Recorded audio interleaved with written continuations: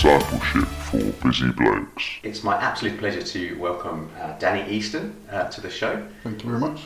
Danny, really nice to have you on the show, and I've been meaning to catch up with you for some time because we've got some great stuff to chat about tonight, which I think blokes are going to really get a lot out of listening to. But would you just open up for us just to start with saying kind of who you are, what you do, a little bit about your family? Is that all right? Yeah, sure. My name's Danny Easton. Been coming to Birmingham City Church for over 20 years now. I'm 51 years old. I'm an engineer, so in my normal life I'm designing car seats for Jaguar Land Rover and Ford and Nissan. Within the church I'm one of the elders. I'm married to Paola. We've been married for 27 years in May. She's one of the pastors here at PCC. And then I've got two kids. Well, I say kids. My son's 21. He's always going to be my kid, but he's a grown man now. He's a young man now, isn't he? Yeah, he's doing an apprenticeship as a quantity surveyor, and he's getting on well with that. He's enjoying that. And then my daughter's sort of 13, going on 30. She's a very independent lady in secondary school and doing quite well there. You are an engineer who designs car seats. Did I hear that right? So, yeah. Do you literally kind of put all of the design aspects of that together and put that to companies, and then they kind of sign off on them and buy your products? Is that how it works? I work for a company, it's a global company. I work for a plant in Coventry, which is predominantly Jaguar Land Rover. They approach us and say, we've got a new model that we want to bring out. We want this vehicle and we want this type of styling. How do we do it? And then we then put together a design and propose that to them, and if they're happy with it and happy with the costs, then we run a program which normally runs for about 2.5 years of going through design of prototypes, of testing, and then into productionising and then producing the goods. So it's quite a long turnaround, isn't it? You know, once you've got the design kind of right and signed off by the customer, then there's a fair bit of time before it hits the car and sits inside the car. Is that right? Oh yeah. So I'm working on things now that it's sort of 2020, and I'm working on projects that are going to be released in 2023. Wow, that's quite a long lead time, isn't it? Yeah, exactly. And I'm guessing that's partly down to all the safety needs and all of those kinds of things. It is, yeah, and it's producing the parts. So once we've got the design right, then we've got to approach suppliers all around the world and get them to produce tooling to manufacture the parts. Then we bring that into our company and assemble it. Did you get into engineering through school? What was your approach? How did you get into that? So when I left school, I didn't really know what I wanted to do. I was good at maths, I was good at sort of metal work then, which I think has come on a bit now to design and technology. And I went into tool making. So I got approached to do an apprenticeship as a tool maker, and I spoke to my dad and said, what's a tool maker, Dad? Do they make screwdrivers and hammers and things? And he said, no. He says it's a bit more in-depth than that. It's plastic moulding tools and things like that. So he said, but it's a trade, it's working with your hands, it's a good job, it's a good skill to have. And he sort of said, go for that, and encouraged me in that.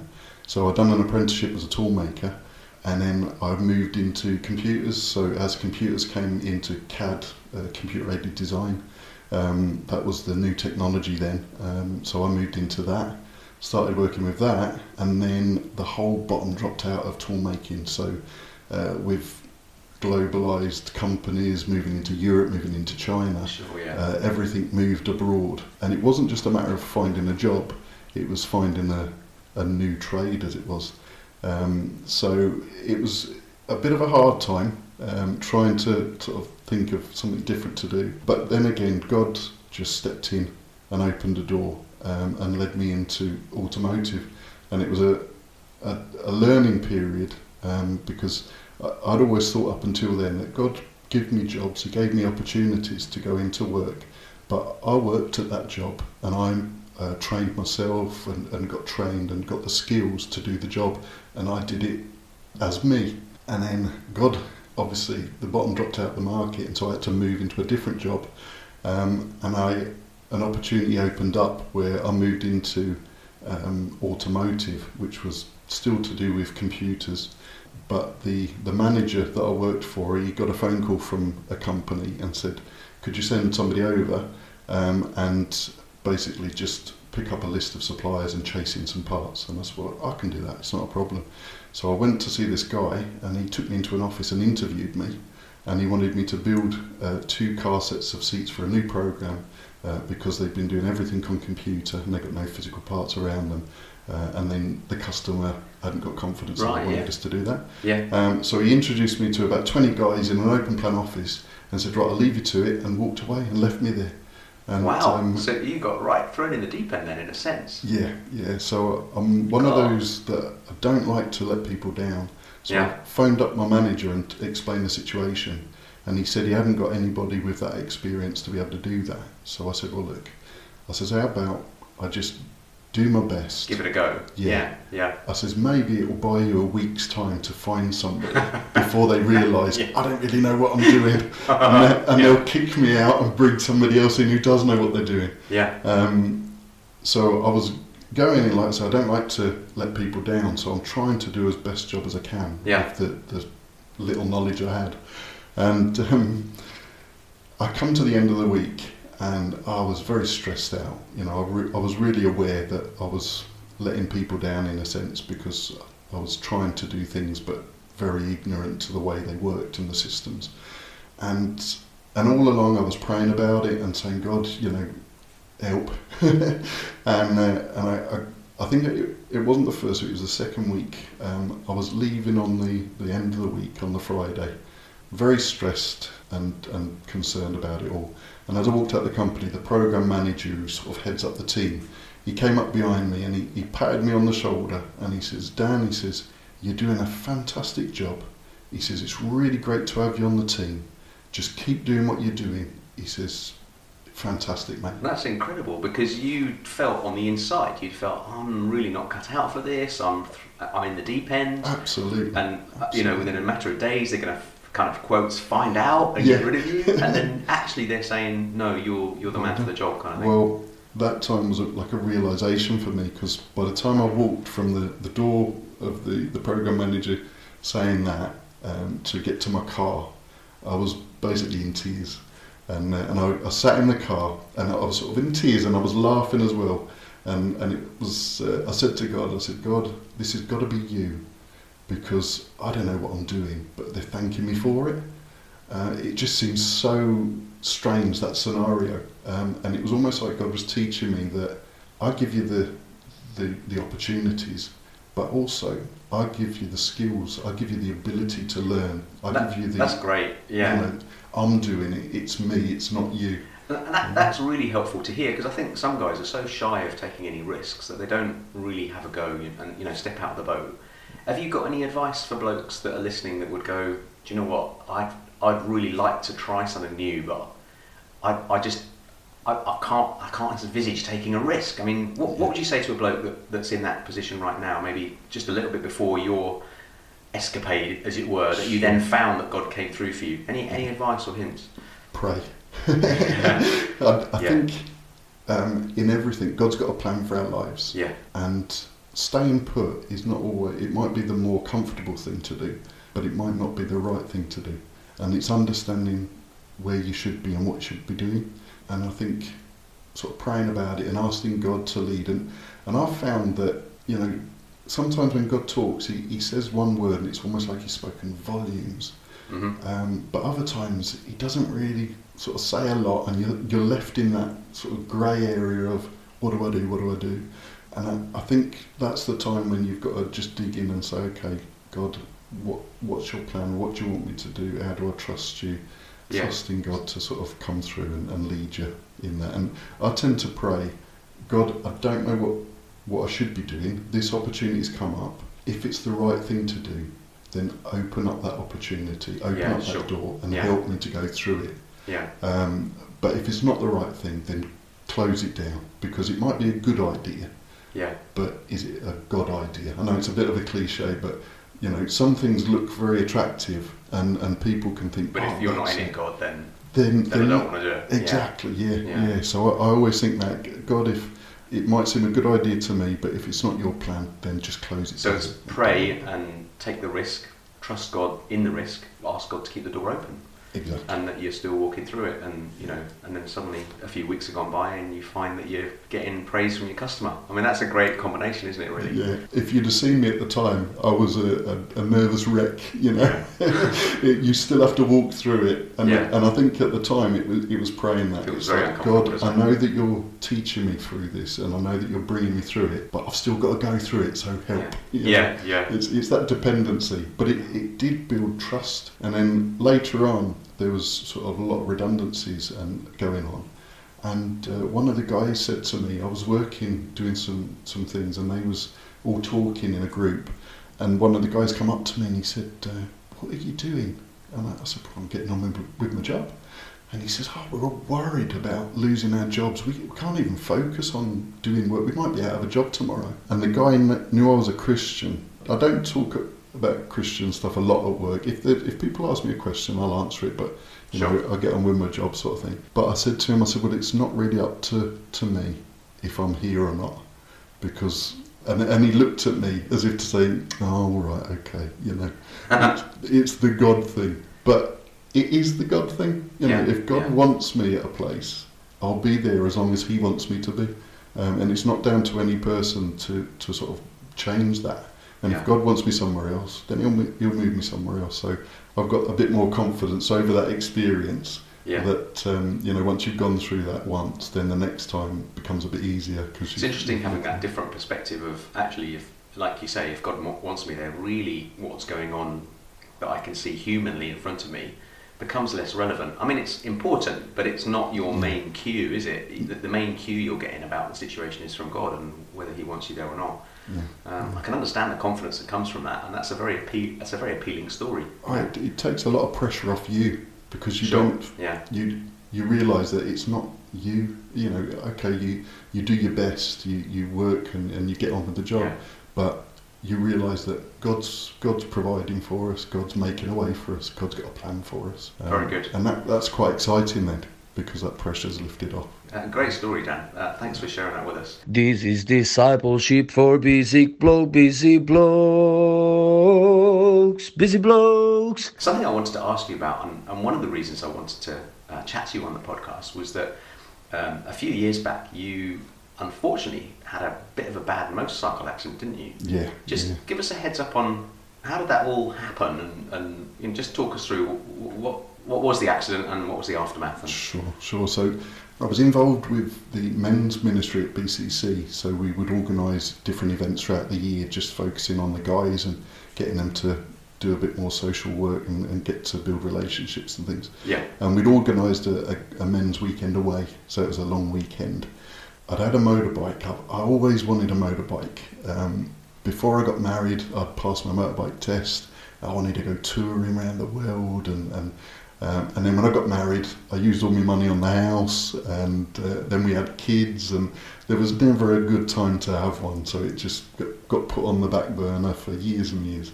And then an opportunity came up, and I spoke to my wife and said, look, I really would like this motorbike. And she said, you wanted one for years, you get yourself one. So I had a motorbike. It was just a Suzuki 650 sports bike, but it was great. Loved it. Loved going out. I used to get up in the mornings, sort of Saturday morning, about 3-4 o'clock in the morning, and go out over Wales and the country roads, and no one was around. Just drive and just love it. Really good. Yeah. Have a bacon sandwich somewhere and then drive back and then get on with the day.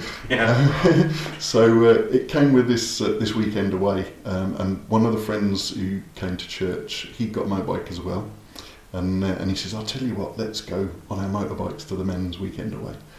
So we'd got a plan, and then the week before he phoned me up and he says, I've got some bad news. He says, my motorbike's broken down. I don't think we can go. So I said, that's fine. I said, I'll just go in the car and I'll meet you there, sort of thing. And it was a bit of a shame because we sort of built ourselves up. It was like road trip, Road trip, yeah. So so come to the Friday, which was the day when we was going to meet up in the evening. I went to work. I'd taken me overnight bag with me, and a couple of hours into work, I got a phone call from Dan, the guy who was my motorbike another Dan. buddy. Another Dan. And he said, I've been able to fix my bike, got it all sorted, let's go on the bikes. So it was sort of last minute, okay, I'll go back home, get me leathers on, get me bike, meet you at church, and then we'll go from church. So that's what we did. We set off, and it was great. We was going through Birmingham, which, I mean, it's a busy city, so cutting through traffic. It wasn't pleasant, but we was looking forward to the open roads and the country roads. And I sort of have a memory up to a set of traffic lights that I remember turning green and we went across. And then I don't remember a lot after that. Since my bike accident, I've pieced together a few things. And I think what happened was we went off into the country roads. Yeah. Dan, who was with me, knew the road, so I was following him. But I'd not been in that area before, so I didn't really know the roads too well. We'd come on an area where it was a long straight, and Dan just took off. I'd sort of held back a bit, but then I thought, well, actually, if I don't keep with him, I'm going to lose him, and then I don't know where I am, so I need to sort of speed up a little bit. Sped up, where the straight was, it bent slightly to the left, and just as I went to the left, I saw the chevron arrows, and there was a right-hand or a left-hand turn, a really sharp 90 degree, and I knew that I just weren't going to make it. Wow. So it was almost like pick a spot and off you go. And off you go. Go on. So came off the bike. I like I said, I don't really remember too much about it. Ended up in a field. Dan had just made the bend. He'd sort of taken off and then realised at the last minute where he was and that this bend was there. And he said he just made it by the skin of his teeth. And as he straightened up, he looked in his mirror to see if I'd made the bend and saw me flying through the air thought, no way, what's going on here? So that's how it sort of happened. There was a car coming in the other direction. The guy who was driving the car, his wife was a paramedic, and she was working that day in that area. So he got straight on the phone, called 999 and got his wife to come in the ambulance. My friend Dan had come back to find me. And he said that he was looking where my motorbike was and looking in the field over the fence, and he couldn't find me, and he was running backwards and forwards trying to track me down. He said, and I heard a voice, and he said, I was a couple of 100 yards up in this field somewhere. Really? Wow. Yeah, so You'd really travelled a long way. I'd travelled a bit. And wow. He said, I'd taken out a branch of a tree on my way through. So the farmer came down with his wife, apparently. Like I said, I don't really remember it. The ambulance was on the scene within 15 minutes, and they called the air ambulance and they flew me into the hospital at Coventry, which I don't remember flying in the helicopter at all. It wasn't until Dan showed me some photographs afterwards of me being put on a stretcher. Even. I'd got no recollection. All I remember is just opening my eyes and seeing some ceiling tiles and thinking, where on earth am I? That must have been a very strange experience just in itself, of having that period of time where, 1 minute you're crossing a junction with your mate, on your bikes together, and there's little bits after that, and then you're waking up with white neon lights and ceiling tiles and thinking, what's this? Have I died? What's going on? What were your first thoughts? What was that? Well, it was strange because I thought my head was clear. I opened my eyes, looked up and saw I was in a room of sorts, and then I looked down and I saw my wife, my mother and father-in-law was there, and my pastor Mark was there.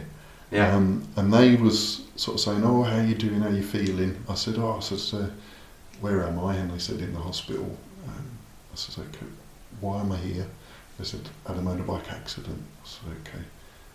I said, how are the kids? Because my kids weren't there. And they said, they're fine, they're being looked after. How's my motorbike? And they said, oh, it's written off. And I thought, oh, no. And then I sort of said, oh, my shoulder's really hurting, because I'd actually broken my collarbone and ribs and things.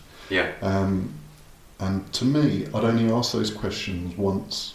What had really happened is I'd knocked my head, I'd cracked my helmet, I'd had some bleeding on the brain, and I was concussed. And I was actually asking those same questions over and over and over again. That's disturbing, isn't it, for people, because they know that you're not remembering, you're not picking up and establishing that and then moving on. And you get that amnesia. That's very disturbing for people, isn't it? Well, very disturbing for my wife, because she came in and was quite pleased to sort of see me sitting there. But then when I started, they had warned her that I was very repetitive, and they did say to her, with the accident that I'd had, this would be expected.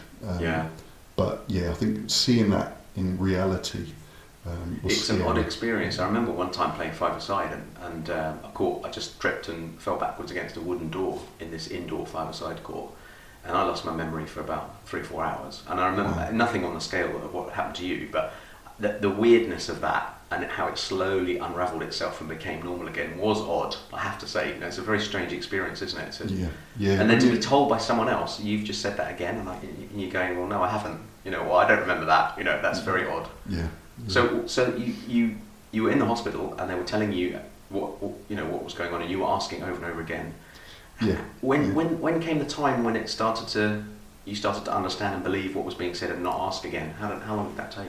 Well, the visiting times are restricted, and so my family and my wife had to go and leave, and she was very concerned because she could see that I was still confused, but obviously she had to go, so they left, and I fell asleep, and then I woke up in the middle of the night and sort of looked around and thought, okay, and started piecing it together then. Okay. I'm in the hospital, I've had a motorbike accident, I've broken... And you were thinking these things for yourself? Yeah. Okay. Yeah. So you were starting sort to of pull it back together. Yeah, okay. But then as I was figuring it out, the curtains came back, and this guy walked in and he says, I'm your neurosurgeon. And I'm looking at him thinking, I've never seen him before in my life. And he got these scans, and he says, we've been reviewing your scans. He said, I've got some good news. The bleeding on your brain is actually a set of microbleeds, they called it, right. Which meant that my brain hadn't been swelling to a point where it was dangerous, and they didn't have to operate. So that was impressive. That was good. And the backstory of this was when I'd had the accident, Dan, who was with me, he phoned my wife and said, look, we've had an accident. Danny's being taken into the hospital in Coventry. You need to come. So my wife's sort of obviously upset. She was out shopping at the time with my daughter. So they just left everything, ran out the shop, jumped in the car. And as she drove out the spot, obviously she's in a panic, in a rush. A car bibbed her, and my daughter had said, Mum, you need to slow down. You need to just get yourself together, because we don't want two people in the hospital, sort of thing. And it was strange. It was almost like a moment of, actually, I need to just get this in perspective, and I've got to drive all the way over to Coventry. So Paola came over to see us. One of her friends had commented on Facebook, and Paola had said, with the situation with Danny, and then she'd started asking what the situation was. So Paola felt that she needed to put a comment there, because a lot of our friends would have been thinking what's going on. So she actually put a comment on Facebook to say, Danny's had a motorbike accident. It's not life-threatening, but he is very badly injured. Can you pray? And it was just incredible, the amount of prayer and people saying we're praying right now. And it went almost around the world. We got people from America, we got people from the Philippines, from Australia, from Italy, and parts of Africa. Everybody was just coming back saying, I've been to a prayer meeting and we've been praying for Danny. And all this prayer was going on all over the place, which was just incredible. But that was when the neurosurgeon came in and said, we've got some good news about it.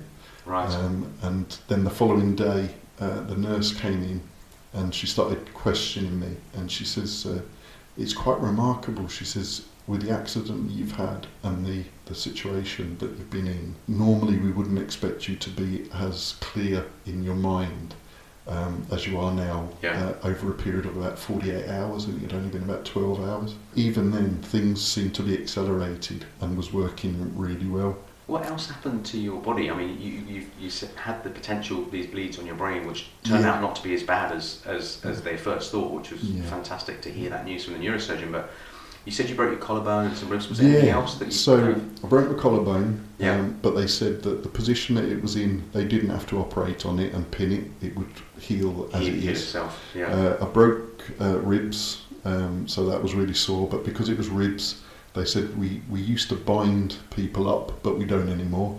So we just make sure that there's nothing going to puncture your lungs or anything, but you're okay. On my right leg, I broke my fibula bone. Is that the large one or one of the smaller ones? No, the down? smaller one. Right, okay. So it's your That's tibia. a femur, isn't it, a large one? So I broke that, and they said it's because you've probably twisted your foot and broke that. And down the inside of my leg, I had a big cut, and so because of that, they couldn't plaster up my leg, so they sort of gave me a boot and said, that's as good as it is. Okay. And then, but my left foot, sounds a bit gruesome actually. The footrest of my motorbike went through my big toe. Oh. So I had an open fracture in my foot, which they had to operate on to tidy that up, sort of thing. Oh, that sounds very painful. Yeah, it wasn't very nice. Oh dear. Yeah. So I had the accident on the Friday. Yeah. Into hospital. They operated on the Saturday. Yeah. Like I say, there was loads of people praying, and every time the doctor or the consultants or even the nurses came up, they'd always be commenting, saying, "Wow, it's quite remarkable that you're doing this. You're able to do this." Yeah. By the Sunday, they got me walking. I'd got a crutch, I'd got a sling, I'd got a boot, I'd got bandages.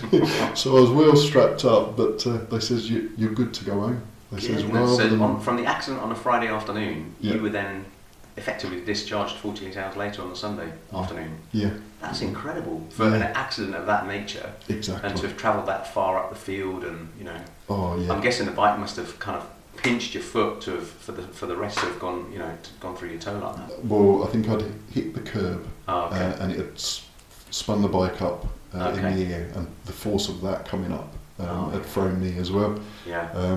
But the motorbike, obviously they'd taken the bike and put it in a pound, and I'd sort of said to my wife, I wouldn't mind just going to check on it, see what kind of condition it's in, because I might be able to get it back and tidy it up. So I phoned the guy up, and we went over to see the bike. Yeah. And when I walked in, he said, "I'm really surprised to see you here." He says, "Because we get bikes in that are hardly scratched, and the guys are not around anymore." Yeah. He says, "And your bike is absolutely mashed up." He Wow. says, and you come walking in here. He says, "Obviously you're injured, but you're very lucky." He said. Yeah. And we went and saw the bike, and it was sort of, don't even bother going there to try and build it back together. It's just, forget it. It really is a write-off. Yeah. Discipleship for busy blokes. And you were saying to me, before we started the podcast, you were saying to me, just chatting about this, that you'd had a period of time at home, and it's really clear to me that so many people prayed for you during the crunch time of your recovery and getting you through that time in the hospital, and kind of seeing you through that peak pressure time of your restoration in a sense. And it was amazing what God seems to have done for you in that time. Yeah. Talk to me a little bit about, you mentioned you had a 3-month period at home, and you felt like God kind of reshaping you in different ways that maybe you didn't expect. Just tell us a little bit about that. Yeah, so with bones, they take a period of time for healing. And I was expecting the doctors to say, a couple of weeks and you'll be back to work. But they turned around and said, no, it's going to be 3 months, and you need to, understand that. And even then I was adamant, a couple of weeks I'll be back. But it wasn't. It was 3 months, and it was a hard 3 months. That period, because it was so long, I'd never been out of work that long. I'd never been sitting around at home, so it was a strange place to be. Slightly bizarre feeling, I guess. Big time. And then my wife would sort of help me to get up and give us a wash in the morning and get some food ready, and then she'd go off to work, and then I'd just fall asleep because my body was just using all its energy to heal itself. But I think at that time, psychologically, it was a hard time, because you sort of go through life feeling as though you're bulletproof, feeling as though these kind of things happen to everybody else, but for some reason you're protected against it. And that, I think, was my mentality until it happens. And then it sort of knocks you back to think, well, actually, I'm human. I'm just the same as everybody else. I'm vulnerable. Yeah. And I think that vulnerability really knocked me. As a guy, you just feel as though you can rise above it all, and you can fix all the problems, and you're there to take care of the family and take care of others. And then when it's you that can't do anything, it just makes you feel, like you say, vulnerable. It just takes all your confidence. And I think then it was the time when I was praying and saying to God, this is this is how I feel, being really honest, Yeah. but feeling that God was saying, well, I've always understood your vulnerabilities. I know you are better than you know yourself, but I've got you. And then when I came to that sort of more understanding of that, it was more of a deeper trust in God to say... It's interesting you say that. It sounds to me as though it's almost as though before the accident you had, not an arrogance, I'm not saying that, but you had self-confidence and a sense of things are going to be okay. Yeah. But then your accident put you in a place of, well, that's not what's happened to me. And it's almost as though you transition to maybe a bit more God confidence or a bit more reliance on Him. Is that fair to say that? From what you're saying, it sounds a little bit like that transition took place. Yeah, I think it was like altering my perspective on things. Yeah. Whereas you sort of look at yourself and you think, I'll do it, I'll get it done, I'll take care of this. That's a very bloke thing to do, isn't it? I think I We know all do I'm it, totally don't we? guilty of that, and I'm sure so many of the guys listening to this will go, yeah, it's up to me. I've got to make stuff happen. I've got to put bread on the table. I'm the guy. Yeah. And then you're sitting there with this 3 months of not really being able to do that. That's the thing. I wasn't able to do hardly anything. Could hardly move. Totally restricted in sort of the normal getting on with life and getting on with work and everything else. Yeah. So had a lot of time to think about things. But like I say, it really knocked my confidence.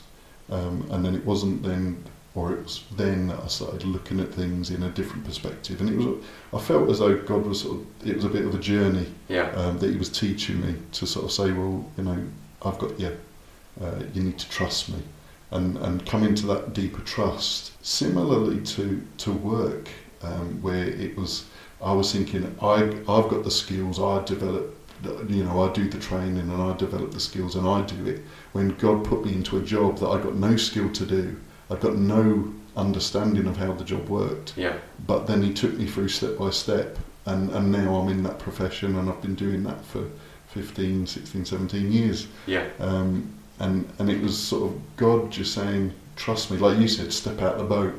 And it's not comfortable, but it's... So in a sense, that, what you've said tonight is a little bit like a stepping out of the boat situation in both cases, really, isn't it? You've probably chosen the work one a little bit more, and this accident's kind of been forced on you or just come out of the blue, but it sounds to me like God's taken you out of the boat in both, in different ways on both occasions, really, doesn't it? Yeah. And I think it's that lessons, it's the experience that came about, but then God sort of used that to teach me some very valuable lessons that has been by far beneficial, because my relationship with God now is so much closer than it was before. It's just, phenomenal. Were there any kind of key passages or thoughts or things that God said to you in that time, or where was there? Can you point to any particular progress points where you went aha? Was there an aha moment? Well, it was funny because when I'm driving to work in the morning, I've got about an hour commute down the M6, so I'm just queuing in traffic. I guess you've got the M25 and then you've got the M6. The nightmares, but you can't get away from it. And so what I tend to do is that's sort of my quiet time. I get up in the morning, get ready, and then when I'm driving to work, I'm praying and just talking to God and trying to sing to worship songs, which are not very good, but they're just me in the car. Just you in the car. I get it. Yeah. So when I'm praying about things, and I sort of said to God, okay, I know you've got a plan for my life, but what do you want me to do? And I'd always got these thoughts in my head of, okay, God, do you want me to become a pastor, or do you want me to, do something amazing for you? I'd got in my head that I want to know what God's plan is for my life. So I'd drive to work and pray about my family and all that kind of thing. But I said to God, God, I'm not going to pray about anything else. I just want to pray until you tell me what you want me to do, what your plan is for my life. So I'd get up every morning, drive to work, and I'd be saying, good morning, God. It's a great day. Thank you for it. Now, what's your plan for me? What do you want me to do? Is it just a matter of putting chairs out in a meeting and doing the mundane stuff, or do you want me to take over the world for you and all this? And my mindset at the time was, whatever you tell me to do, I'll do it. I'll do it. Yeah. But I just wanted to know what it was. Mm-hmm. And I didn't hear anything. So the next day, I'd get up, drive to work. God, I really want you to tell me, whatever it is, and just seeking God. After about 3 weeks, I was driving to work, and I wasn't expecting an answer then. And just so that I understand this is after your accident. This- You're yeah. back on. You're kind of back to work, and you've Yeah, kind of so getting gone back on and with everything. life Yeah, and healed up then, Yeah. and back into the, the rat race of work, work, yeah. again. But my relationship had changed because of the experiences that I'd had. Yeah. And so I felt closer to God, and I thought, okay, God, I'll whatever your plan is for my life, that I want that. So, like I say, over a period of about 3 weeks, every day I'd be saying, God, what do you want me to do? Anything you want me to do, I'll do it. On the third week, I think it was about the Thursday, I was driving to work, and like I say, by then it was just almost like routine, just saying, God, tell me what you want me to do, and not really expecting him to say anything. And all of a sudden, I heard God say in my head, I'm not going to tell you. Yeah, that was my response. I started getting teary because I thought, wow, God's spoken to me. But then I was laughing, thinking, I didn't expect that answer at all. Where did that come from? And I sort of said, God, you can't say that. And it was sort of quiet. And then I said, well, why won't you tell me? And he says, because you'll try and do it in your own strength, and you'll mess it up. And when he said it, I laughed because I thought, God, and I actually said, God, you know me so well. Yeah. Because I would try and do it myself.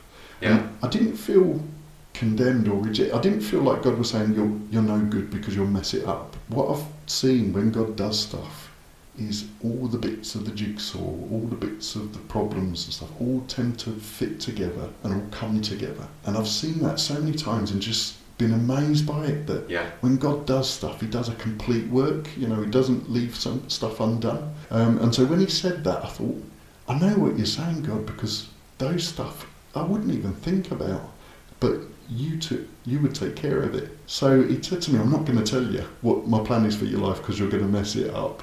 And so I'm laughing and just chuffed that God's actually spoken to me, although what he said was not expected. Yeah. So then I said, well, could you just show me a little bit? and it was dead silence, as if God was saying, you messed up and all. So thought about it and mulled it over, and the next day I was driving to work, and I said, okay, God, you're not going to tell me what the bigger picture is, but what am I supposed to do? And he said to me, he says, I want you to be in the place where you hear my voice and do what I tell you to do. And my initial reaction was, oh, that's easy, I could do that. Just being obedient to what he tells me to do. But before I responded, it was almost like there was a little correction in the back of my head to think, hang on a bit, I've got to be in a place where I can hear God. And that's a big thing, isn't it? And that's it is a big thing. Having that right heart and spirit so that you can hear what he's saying. And even though God just said like a couple of sentences, it was almost like, actually, it's the bigger picture.